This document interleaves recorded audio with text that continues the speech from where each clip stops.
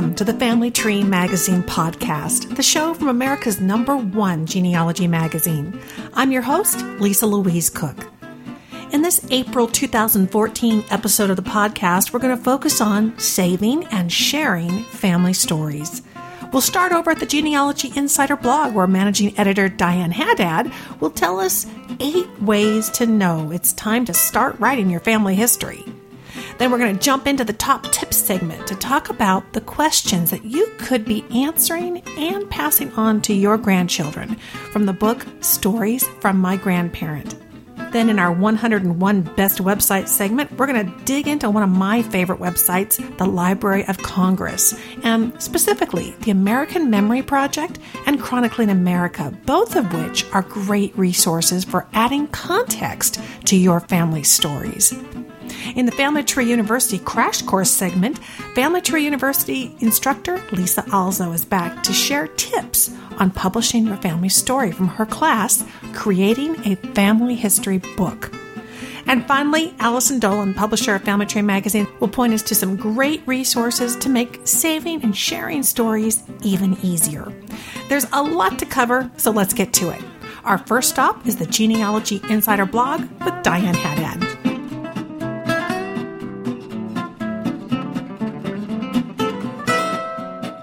We're going to kick off this episode with news from the blogosphere, and here to give us the scoop is the Genealogy Insider blogger, Diane Haddad. Hi, Diane.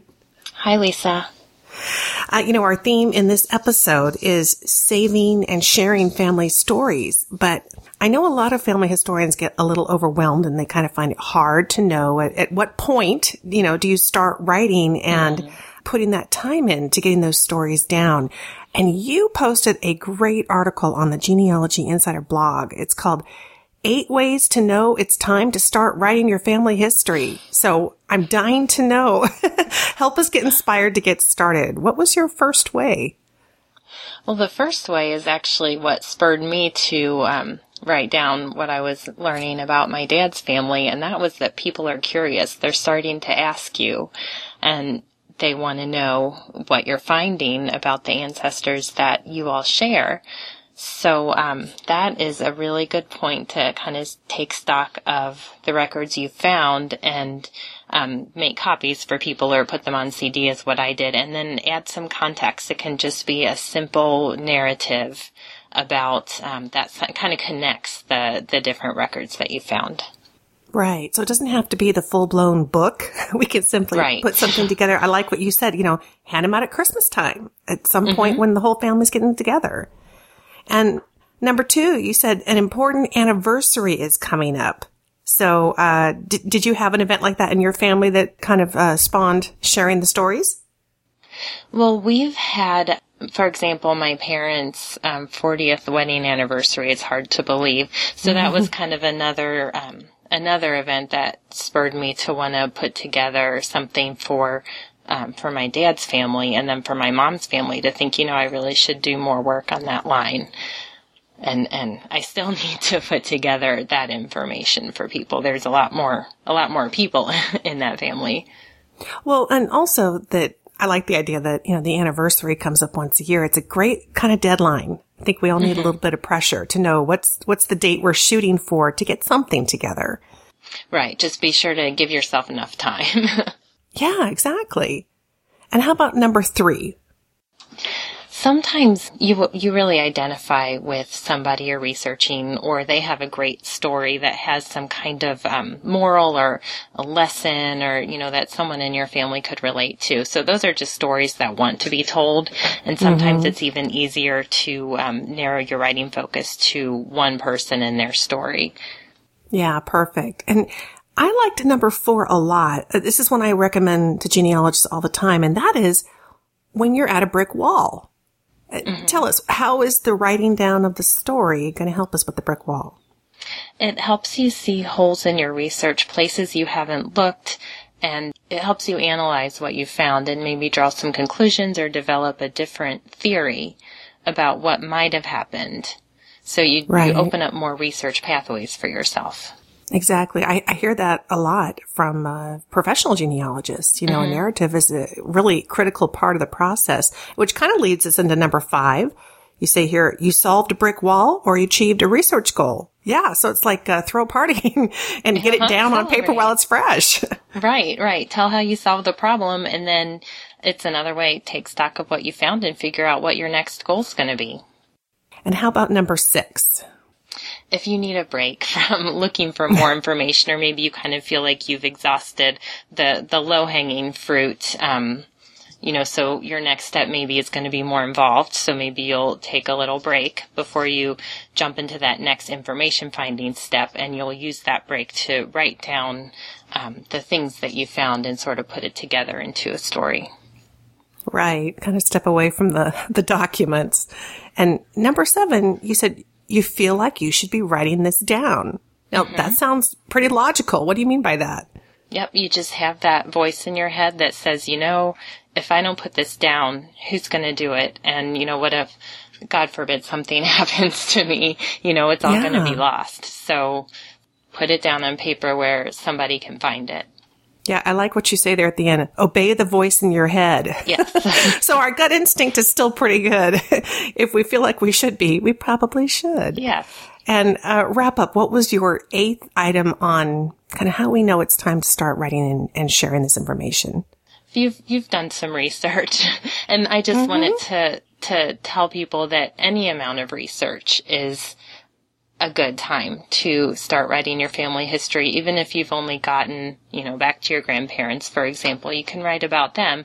As you do more, write more, and then you'll have a series of narratives that you can then hook together later on into, a more flowing, longer family history.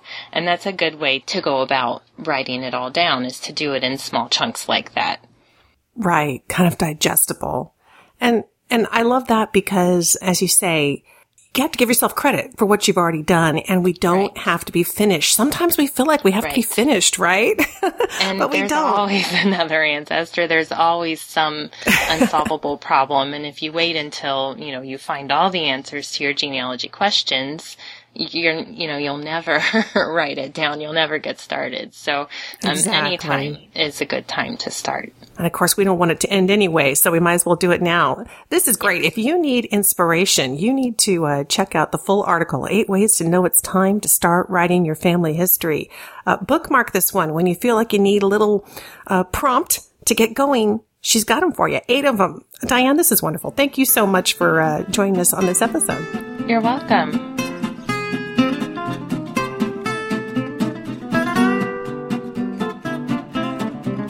Your grandchild is the cherished next chapter of your family story. So what's the best way to capture and share the family story so that you can pass them on? Well, Stories from My Grandparent, an heirloom journal for your grandchild, is a wonderful book that prompts you to use your own words to tell your life stories from childhood to the present day. And here to share some ideas from the book is the author, and she's the guide to grandparents at About.com, Susan Adcox. Hi, Susan. Hi, Lisa. Hello, audience. Thank you so much for joining us. The book is great. I've already started filling in answers to the questions, and not only do I find that it's making it really easy, but it's drawing out some stories that I hadn't thought about capturing. I was wondering, do you have a few questions that you think that every grandparent should answer? A lot of times we share the facts about our lives with our grandchildren, but we don't get into the way we feel about things. And so I think that the very last part of the book, where it's all about me and some of the things that have been important to me in my life, I think those are really going to be challenging and fun and valuable to our grandchildren. I totally agree. I know that the first half of the book really walks us kind of through the chronology, kind of talking about our parents and really collecting all that information along the way. But one of the prompts that I picked up towards the end of the book, like you mentioned, it says, becoming a grandparent was a wonderful milestone in my life, but I still have goals. Here's what I hope to accomplish in the next few years. I bet you that's something grandkids don't always think about, is that grandparents still have goals. That's exactly right. So when somebody's filling this out, do you encourage them to try to bring the emotion and the recollection of the feelings along with all these facts? Absolutely. I do think that it's a good idea to keep the accident on the positive. In the foreword to the book, I mentioned that if you have, like bitterness or unresolved conflicts, I don't think this is the place to air those, because things can change and you may feel differently about those in the future. But at the same time, I don't think that you should sugarcoat things, because one thing we've learned from research recently is that children are more resilient. They're more able to deal with their own problems if they know that people in their family have faced problems in the past and have overcome those. I thought that was really interesting research. They're more rooted. They are more emotionally secure the more they know about their families. And I think this book is just going to be a great way for some grandparents to give their grandchildren that gift. I totally agree. I remember reading that research, and it makes a lot of sense, because a child can often feel like, oh my gosh, this is only me, unless they hear about the realities of our lives. And obviously we survive them, so they will too. So what a wonderful gift to be able to give a child, to know that there's always hope, and you're very resilient, and the family lives on, and they're all part of that. Back when I was a teenager, I didn't have your book, the wonderful book to prompt me, but I somehow had the wherewithal to write some letters to my grandfather. And I asked him questions, kind of like the ones where you prompted the grandparent to tell the story of their parents' courtship. And it was funny. When I asked my grandpa about this, he told me this cute story about my grandmother wanted a cedar chest, and they'd looked at them in stores, and later he went back and he ordered one, and he put a nameplate on it with her married name. And he was saying, like you say, the emotional side. He says, I was feeling pretty cocky about myself, pretty sure that I was going to get her. And I thought that was so surprising. Do you find that people often are kind of surprised by the stories that come to mind as they fill out the book? Oh, absolutely. They're just things that we never think to ask. And so I think the book will help a lot of people to get those stories out there. And I liked what you said about this being a priceless gift and the comparison to a letter. Sometimes we get so hung up whenever we're creating something like this and making it perfect. And as a result, what happens is we don't finish it. So I'd like for grandparents to think about it as being like an extended letter to a grandchild. And if you were writing a letter to a grandchild, you wouldn't worry about, oh, it has to be perfect. I can't have any markouts. I can't have any misspelled words. We didn't think about that whenever we were writing letters back in the days when we used to write letters. And so I think that's the best way to think about the book, too. It doesn't have to be perfect. It's just like a more sophisticated letter to a grandchild. Really, I agree. I think the only mistake you can make is just having lots of blanks. Put something there. And it's funny how you'll go back and read it, because you really don't do it all in one sitting. And I found when I went back and I looked at a couple of, short things I entered, then the second time around it brought up more ideas, and I could kind of add to it. True. That's very true. Sometimes things have to just percolate in your brain a little bit. And once they do, then it's amazing what you can come up with. Exactly. But this kind of keeps it simple. What was the response with your grandchildren when, you shared this kind of information? How did they react? They are really excited about my finishing them. I haven't finished them. I have 7 grandchildren, and I'm trying to sort of do them simultaneously, because there are certain areas that you're going to repeat for each grandchild. And so instead of reinventing the wheel, I'm trying to do that part where I can just copy it from one book to the next. And then, of course, especially toward the end of the book, where you get into how I felt when you were born, those will be individual. So they're very excited about it. Oh, that's terrific. And tell us a little bit. I know that you do the grandparent column that you've worked on about.com. What's that about? That is just so wonderful and has taught me so much about being a grandparent. We cover all kinds of topics, from what you might expect to hear about things to do with your grandchildren, and little relationship issues that might occur. I also get a lot into the issue where grandparents don't get to see their grandchildren. That's been a really heartbreaking issue for me to have to deal with, but I've learned a lot about that. But I used to teach English, and the thing that I loved about teaching English was basically you can talk about anything under the guise of English. And grandparenting is sort of the same way. It's just such a wonderfully broad topic. And I've learned a tremendous amount from my work with About.com.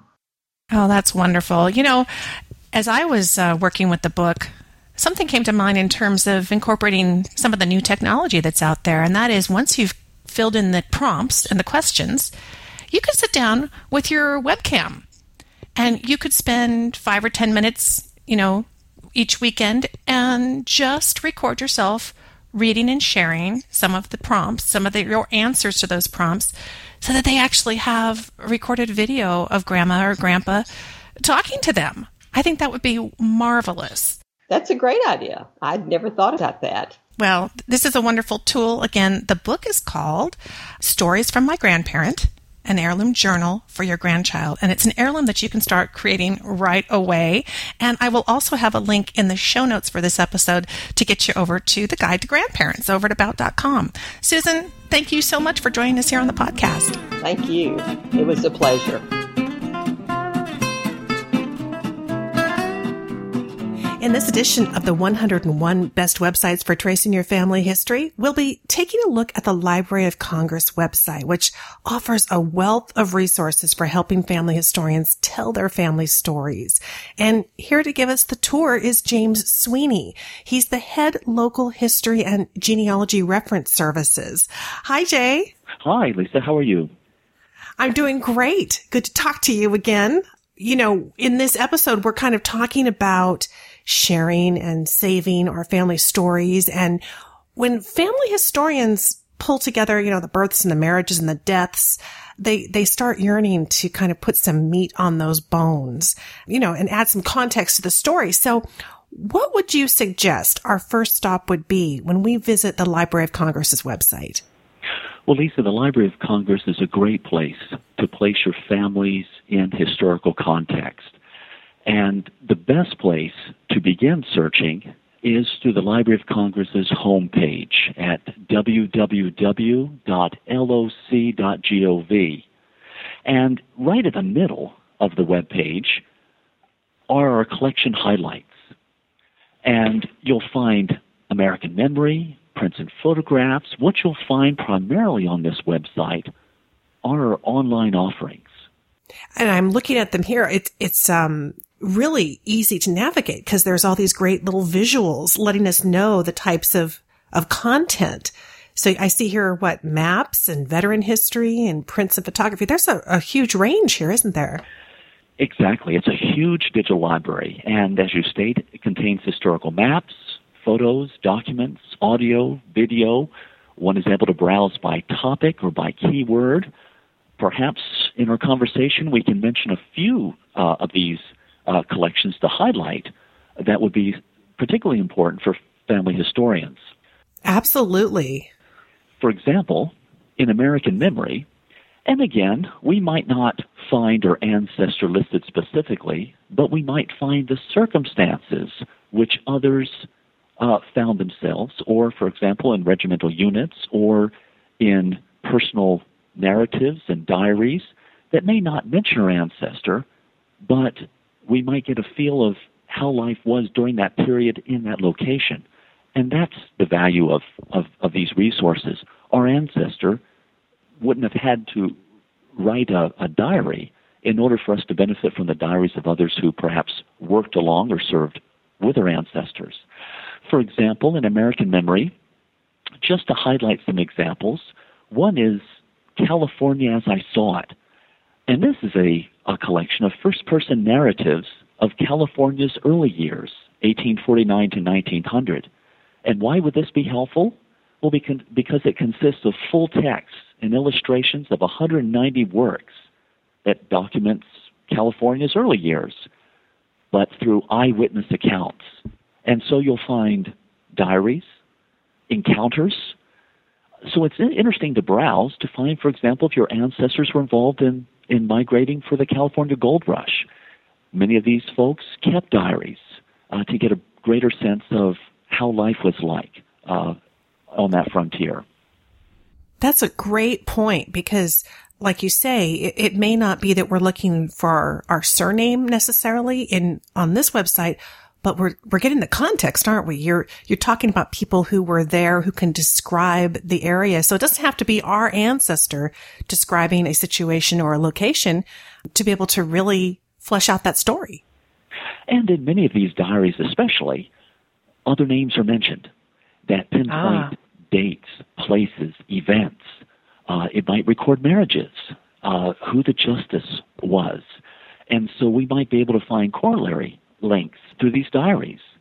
Another, for example, for the East Coast would be the Capital in the Bay, narratives of Washington and the Chesapeake Bay region, roughly 1600 to 1925. And the value of these collections is it pulls together full-text publications from the Library of Congress. So you're able to search full text through these books, narratives, diaries, in pulling out information about life in that particular location, those events. Those are narratives, but there are other collections that might be helpful. Early Virginia Religious Petitions is a very interesting collection, and the value of some of these library online offerings is it pulls together resources in multi-formats. I like the Early Virginia Religious Petitions, not only because it presents images of about 423 petitions submitted to the Virginia legislature between 1774 and 1802, but also with each of these petitions, there are names listed, that you're able to pinpoint a name at a date at a specific location that you may not find in other places. Also to help, there are links to Early Virginia maps that pulls offerings from our geography and map collection. So on one website, you're able to, with a matter of clicks, jump from these petitions to the counties at that time and how they were organized, their jurisdictions, in order to trace your family history. Wow, what a great resource. If we're here at the LOC website and we click through to American Memory, what would you recommend? Should we go directly to one of these particular collections, or do we start with the search box? How would you recommend somebody get started with that? Well, obviously, it's much more specific if you go right to that collection, and you can browse by topic to get an idea. That would be my first suggestion. You can always type in keywords, although that is not the most effective way. However, if you've run out of clues, that might give you some. And so that would be the second approach. Just type in some keywords and see what comes up. Unfortunately, and remember, you're searching the Library of Congress, so you might find many more hits than you have time to look for. So what would be most specific would be trying to identify a collection and then searching within that collection. Now, I'll say this again at the end, but also throughout, that whenever you have questions about searching our library's webpage and these various online digital collections, please note that at the top of the page and at each of the web pages of the library, there's an Ask a Librarian link that if you click on, your question will come to a librarian. And if you're not finding something that you hope to see, or you need guidance in being able to formulate a search, we encourage you to ask a librarian. Use that online link that you can formulate a question to us so we can get back with, so we can guide you through using our website if you have a challenge with that. Boy, that's wonderful. What a wonderful resource. Now, we just have a few minutes left. I'm curious about newspapers. I know you have the Chronicling America collection there on the website, and certainly newspapers is a wonderful way to add stories to stories. Can you tell us a little bit about that? Chronicling America is a wonderful project that's coordinated here at the Library of Congress. As you search Chronicling America, think in terms of small-town county papers. Now, not all the states are represented, but many are.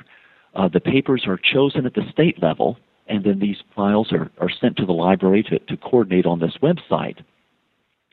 But think small town county papers. There are other databases that serve the large metropolitan areas. But Chronicling America is unique because these are the small towns that are represented. These are the county papers. So you'll find obituaries, you'll find the personals. And the personals, during this time period, essentially we're talking about 1836 to 1922, the personals are the coming and going of folks. Who's visiting, who's home from college, who's away for the season. And so you might not find references to ancestors in any other place, perhaps but the newspaper listed from a small town. Chronicling America is easy to search. You can identify, limit by state, by time period, and then type in keywords. And those words will be highlighted on the images in Chronicling America. In addition, now not all these, as I said, not all these newspapers have been digitized. There have been selections. However, if you find part of also Chronicling America is that there's a directory, the U.S. newspaper directory. So if you find that you have ancestors from a certain county that hasn't been digitized, you can go into the U.S. newspaper directory portion of Chronicling America to determine what library might have that paper, perhaps most likely on microfilm, to be able to contact that library or to be able to continue your research. And so it's a dual-purpose database. One is to provide full-text newspapers for these small town and counties, but also as a directory to find other newspapers that may not be listed in the database. But as we know in family history research, newspapers are a goldmine as far as finding clues to our ancestors, dates, places.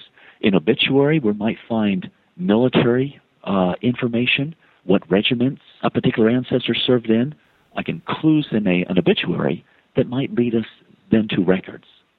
You know, you've made a really good point. I want to emphasize it to those listening that the newspapers are sorted in these two different ways. When you're at the Chronicling America website, as Jay mentioned, you can see the tab that says all digitized newspapers. So if you want to start there and look at the ones that are digitized, you know, that's a great place to start. But then I see this, it looks like a purple button up here in the upper right-hand corner, the U.S. newspaper directory.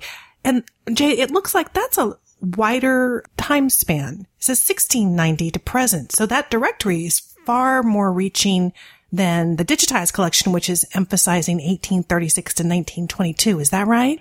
That is correct. And of course, the 1690, you're thinking of the newspapers from New England during that time period. Not all newspapers, of course, existed in that range, but at least that's the scope of some of the newspapers in that database, yes.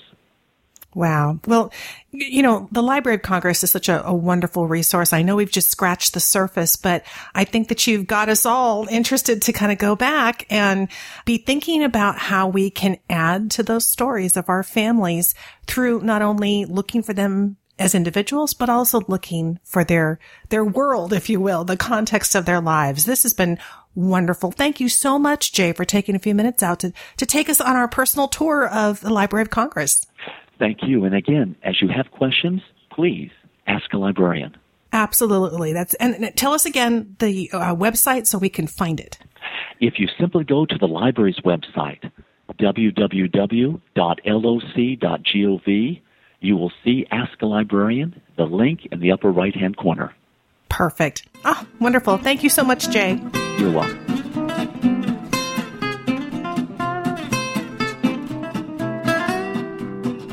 Well, you've worked hard to uncover your family's history, and you want to preserve your research in a form that's going to stand the test of time, of course. A keepsake book that can be shared today as well as archived for future generations. Well, if you've ever thought about doing a project like this, it might have seemed a bit overwhelming, or you might have felt that you had to complete your research before you could create your book, and that just simply isn't true. Family history books come in all flavors, from collections of family recipes to compilations of oral histories. Well, I've invited Lisa Alzo back to the show to give us some pointers on this, and it's from her Family Tree University course. It's called Creating a Family History Book. Welcome back, Lisa. Thanks, Lisa. It's great to be back. Well, this course is absolutely perfect for our theme of sharing family stories in this episode. And you've kind of laid out the structure of the class in kind of a 4-step process. I wanted to dive into those a little bit and help people start formulating some ideas about creating their own books. I know it says here, number 1 is planning. And what do we do in the planning stage? Well, it's really important when you start to think about writing a family history, or, if you want to produce a book, or, especially if you want to produce a long narrative, a book, it's really helpful to sit down and plan and understand what the scope is going to be, like what time period you want to cover, what family lines. You can write 500-page books, but that might not be the best approach for your family.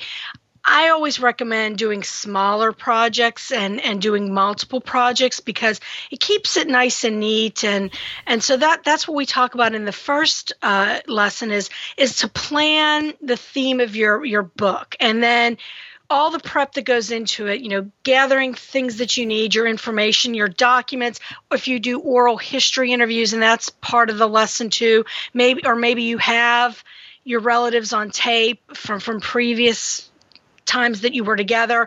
And so we have quick tips and ways to sort of bring that all together. What are some of your suggestions when, because we talk about the scope of what we're going to talk about, and I fully agree. I'd rather write chapters or stories versus a whole huge book, but because those can be compiled into a book. How do we kind of narrow down what we're going to cover, and more importantly, what we're not going to cover? Okay, for example, when I did my family history book, I have a book called 3 Slovak Women. And what I decided to do is I focused on my maternal grandmother, and I laid it out in a sort of 3-section format, which was section 1 would be my grandmother's life. And I took it, from her birth through her immigration and then through the things that she experienced marrying my grandfather and so forth, and then having her children. And then the second section was focused on my mother, who was the first generation American, and all the struggles she had growing up, and what things she went through. And then the last section was focusing on me and what these 2 women meant to me and my discovery of their stories and why I felt it was important to preserve them. So you can do something like that, or you can choose smaller themes. Maybe you want to tell the how we met stories, how your grandparents or great-grandparents met, or maybe military. Maybe you have a Civil War hero or Revolutionary War hero, or relatives that served in the world wars. So maybe you want to focus on a military theme. So those are different ways you can break things down. Mm-hmm. That's a great suggestion. I love the idea of, you could collect the different courtship stories throughout your family, and each one is a chapter, telling about the different courtships of the couples in your family tree. Or if you want to write the entire family history, I found too, it can be really helpful just to say it's going to cut off on this branch. I'm not going into second and third cousins or whatever, something where you kind of corral it together. Now, to bring all of this to life kind of brings us to the second section of your class, which is imagery, photos, and documents. There's nothing like seeing it. What kind of recommendations do you make to your students in that area? Well, we go over different aspects. So we touch, of course, this isn't a technical course. So it's not sort of how to edit photos or how to do anything fancy, but we give recommendations of free or low-cost software you can use, and getting your image resolution right, because it's different if you're doing print versus something for the web or an ebook. And so we go into a little bit. We don't get too technical, but we just give recommendations. And then laying out your book, how you want it to look, how many images you want. And again, it really depends on, that goes back to planning, because are you going to do a full color book? Are you going to do black and white interior? Are you going to do just electronic? Because it makes a difference. If you're doing print books, if you're using a lot of color photographs and so forth, your price is going to go up. So it really depends on what you're going to do. But we'll also talk about, what kind of images are eye-catching. So if you go back to that courtship, maybe you have pictures of, engagement photos of relatives or wedding photos, whatever it is you want to include. So choosing the right images, and also, and maybe you need some generic images. Maybe you don't have an immigration photo or that time period, or maybe so how to find copyright-free images, some sites for doing that, and to just be a representative, to give a photo representation of the story that you're telling. Exactly. It doesn't have to be from our own family collection. Some of us have limited photos in particular areas, but gosh, we could go out and like you say, look for those public domain historical photos and postcards and all that kind of thing. A quick tip. Do you think that it matters what file format our images are in? Like, should they be JPEG? Does it matter if they're PNG? Well, what I always do is if I'm scanning, I scan at the highest resolution I can get. It depends if the photo's small or if it's big. Usually 300 DPI, and I usually save TIFF for print. I usually save a master copy, and then if I'm going to do something electronic, you don't want the file size to be bloated, so you might go JPEG or PNG or either one of those. I generally use JPEG, especially for the web or an ebook, but I just make sure that it's clear and that I can see it. So those are just some of the tips that I use. Yeah, the TIFF file being uncompressed would be great for a press, a pre-press type of document that you're going to print from. And then you could go with the smaller images when we're trying to get it to upload quickly or, download quickly. Number 3 was research and filling in the blanks. You mean we got to do more research? Yes, I'm sorry to say you do. No, and actually, hopefully you're doing this as you go along, but maybe you do have some holes. So, for example, I didn't get a chance to talk to my grandmother firsthand. I knew her till I was in college. Biggest regret, never once asked her about her life or her immigration experiences. How frustrating, right? Right. So I had to do research, but luckily I was able to go to Ellis Island, and I knew that she came in through Ellis Island, and they have a wonderful museum. But now you can actually go on their website. There's a stories section on Ellis Island, and you can listen to immigrants' accounts. And I checked out books in the old days when you really had to go to the library. Not that you shouldn't do that anyway today, even though we have online sources. But when I did that. I checked out books, and I researched immigration in the 1920s, and so I got an idea of what her experiences were like on the boat coming over from Slovakia, from Europe. And so, but today, we can do things like using Google Books and Google News Archives and Internet Archive, and there's so many great sources out there, and so you can do a lot of research to get that background information that you may not have firsthand accounts of, but other people may have kept diaries, or you can read history books and get a flavor of the social history, what was going on at that time. Exactly. And you can still convey what you can generally expect that the experience was like based on all of that history that you read, even though it wasn't your grandmother's specifically. You can still convey so that the reader gets a feel. What's it like to come through Ellis Island? Yeah. And then finally, the final product, it's your family history book. What do you do to kind of wrap this all up?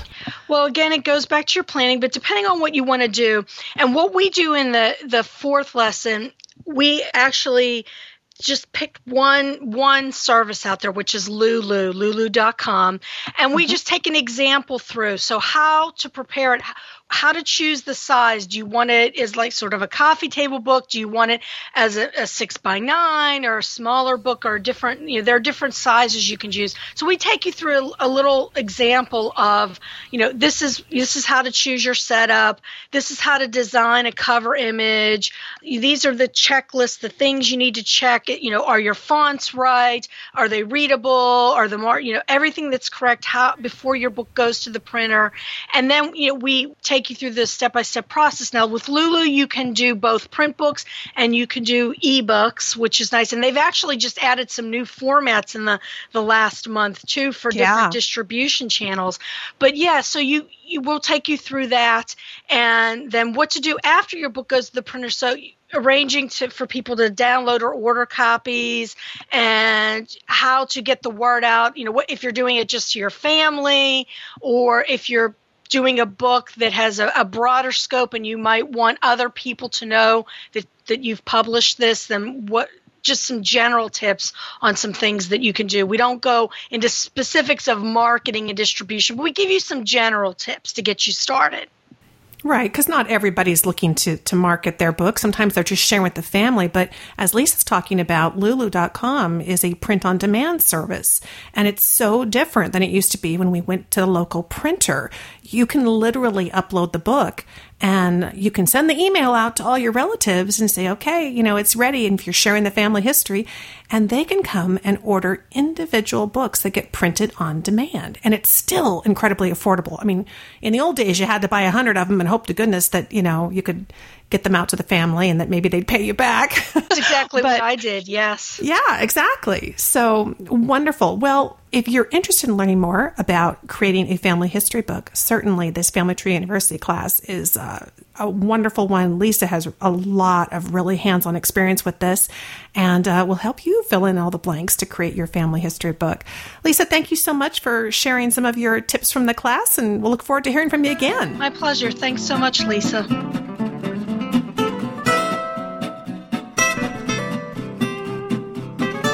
As we wrap up this April 2014 episode of the Family Tree Magazine podcast, let's check in with Allison Dolan, publisher of Family Tree Magazine. Hi, Allison. Hi, Lisa. We've been talking about saving family stories and talking to Lisa also about how to create books, and Susan Adcox about her book, and Diane had some great ideas from the blog.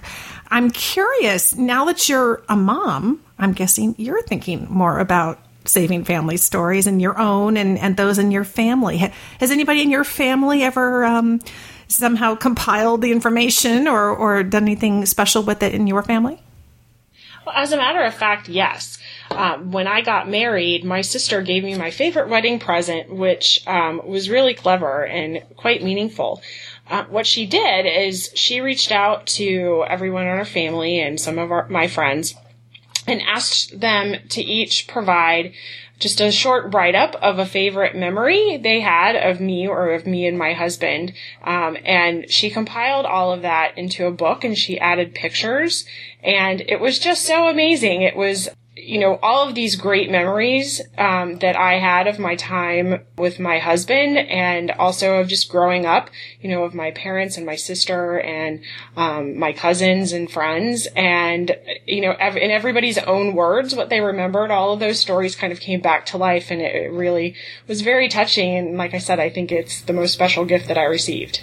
Oh, what an amazing gift. I mean, and I suppose when you do it all at once like that and you're just kind of contacting everybody, you make up a template, it's not that overwhelming either to just put it out to the contact list and say, share a story. And my gosh, it would have taken you probably years to compile all that.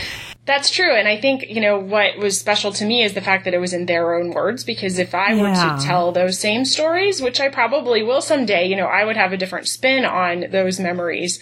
So it was really especially fun to have those in their own words. And she made it very easy in terms of putting it all together. She just got a photo album and she printed out each of the stories and, put them in the slots where the photos go and added in the pictures and other slots. And so it was really, I think, not super difficult to put together. And it was inexpensive because her only costs were printing out in the photo album. Oh, right. So she didn't actually have to publish a book. She could go the scrapbook kind of route and still put together something really special. How awesome. I know that I dabbled in this a little bit a couple of years ago. There was a company called Kodak Gallery. I don't think they're out anymore. I think it's Shutterfly now, but I just didn't see how I was going to sit down. I had kids, in the house at the time, and it was like, how am I going to sit down and put the whole family history together? And I decided to do it kind of in chunks. So I picked a story like the immigration of my husband's grandfather from England to Canada. So it just covers a couple of years, what led up to it and then the trip itself. And I did like a 20-page double-sided color book, like a coffee table book. And what I found was that family members were so much more willing to read it because it wasn't 300 pages, right? I mean, something where it's very digestible and has some compelling stories and pictures, too. Don't you think pictures just make such a difference? I do think the pictures make a huge difference because it really brings the stories to life.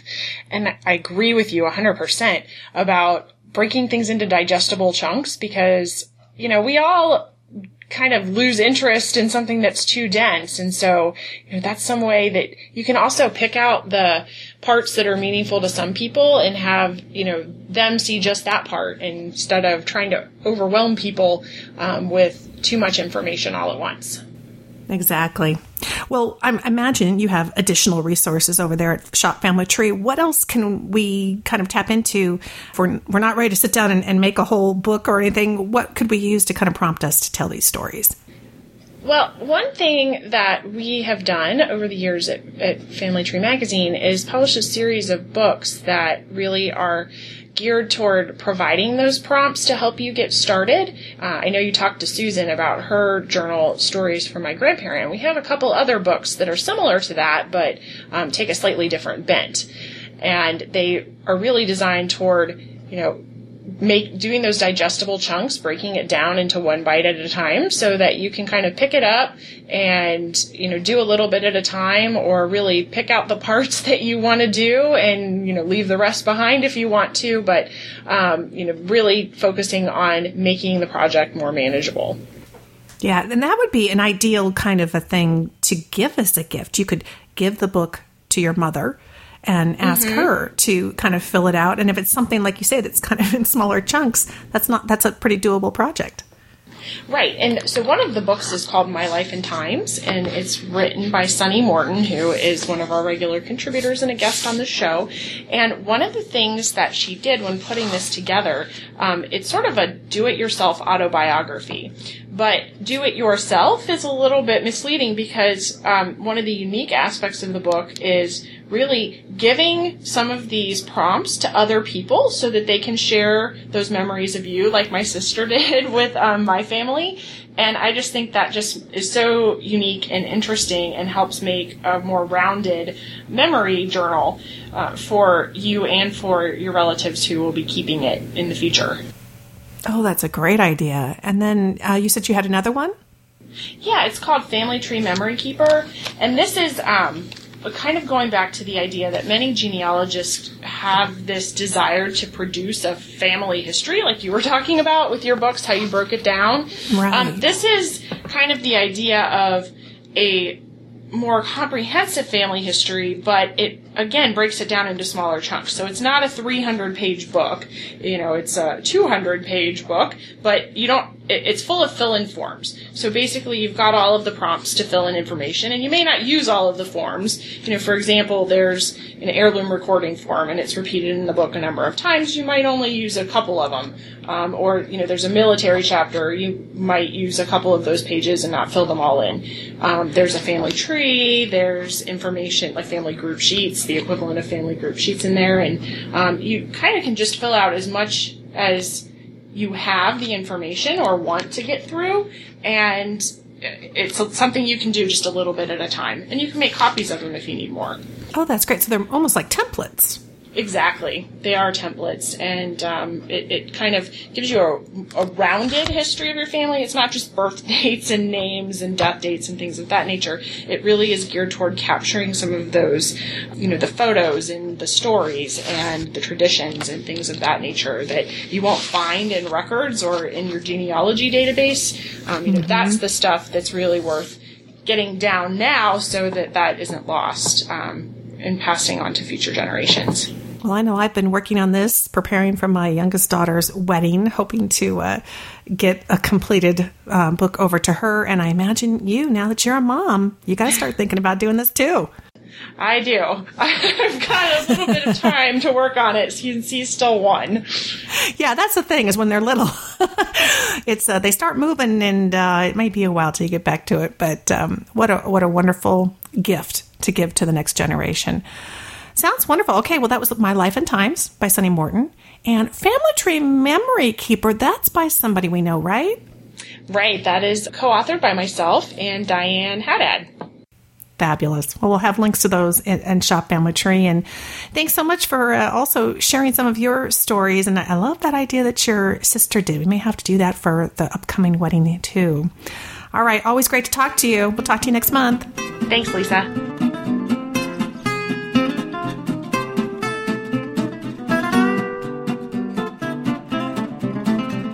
Thanks so much for joining me for this April 2014 episode of the Family Tree Magazine podcast, the monthly show from America's #1 genealogy magazine.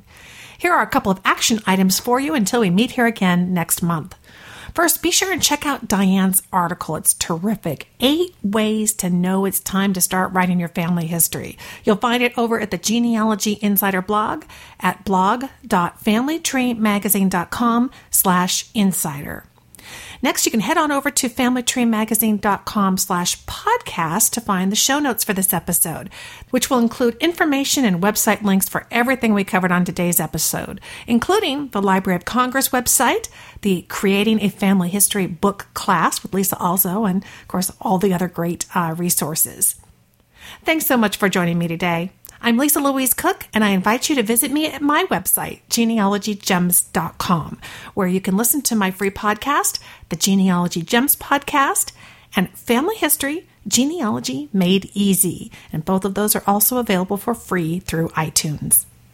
So until next time, have fun climbing your family tree.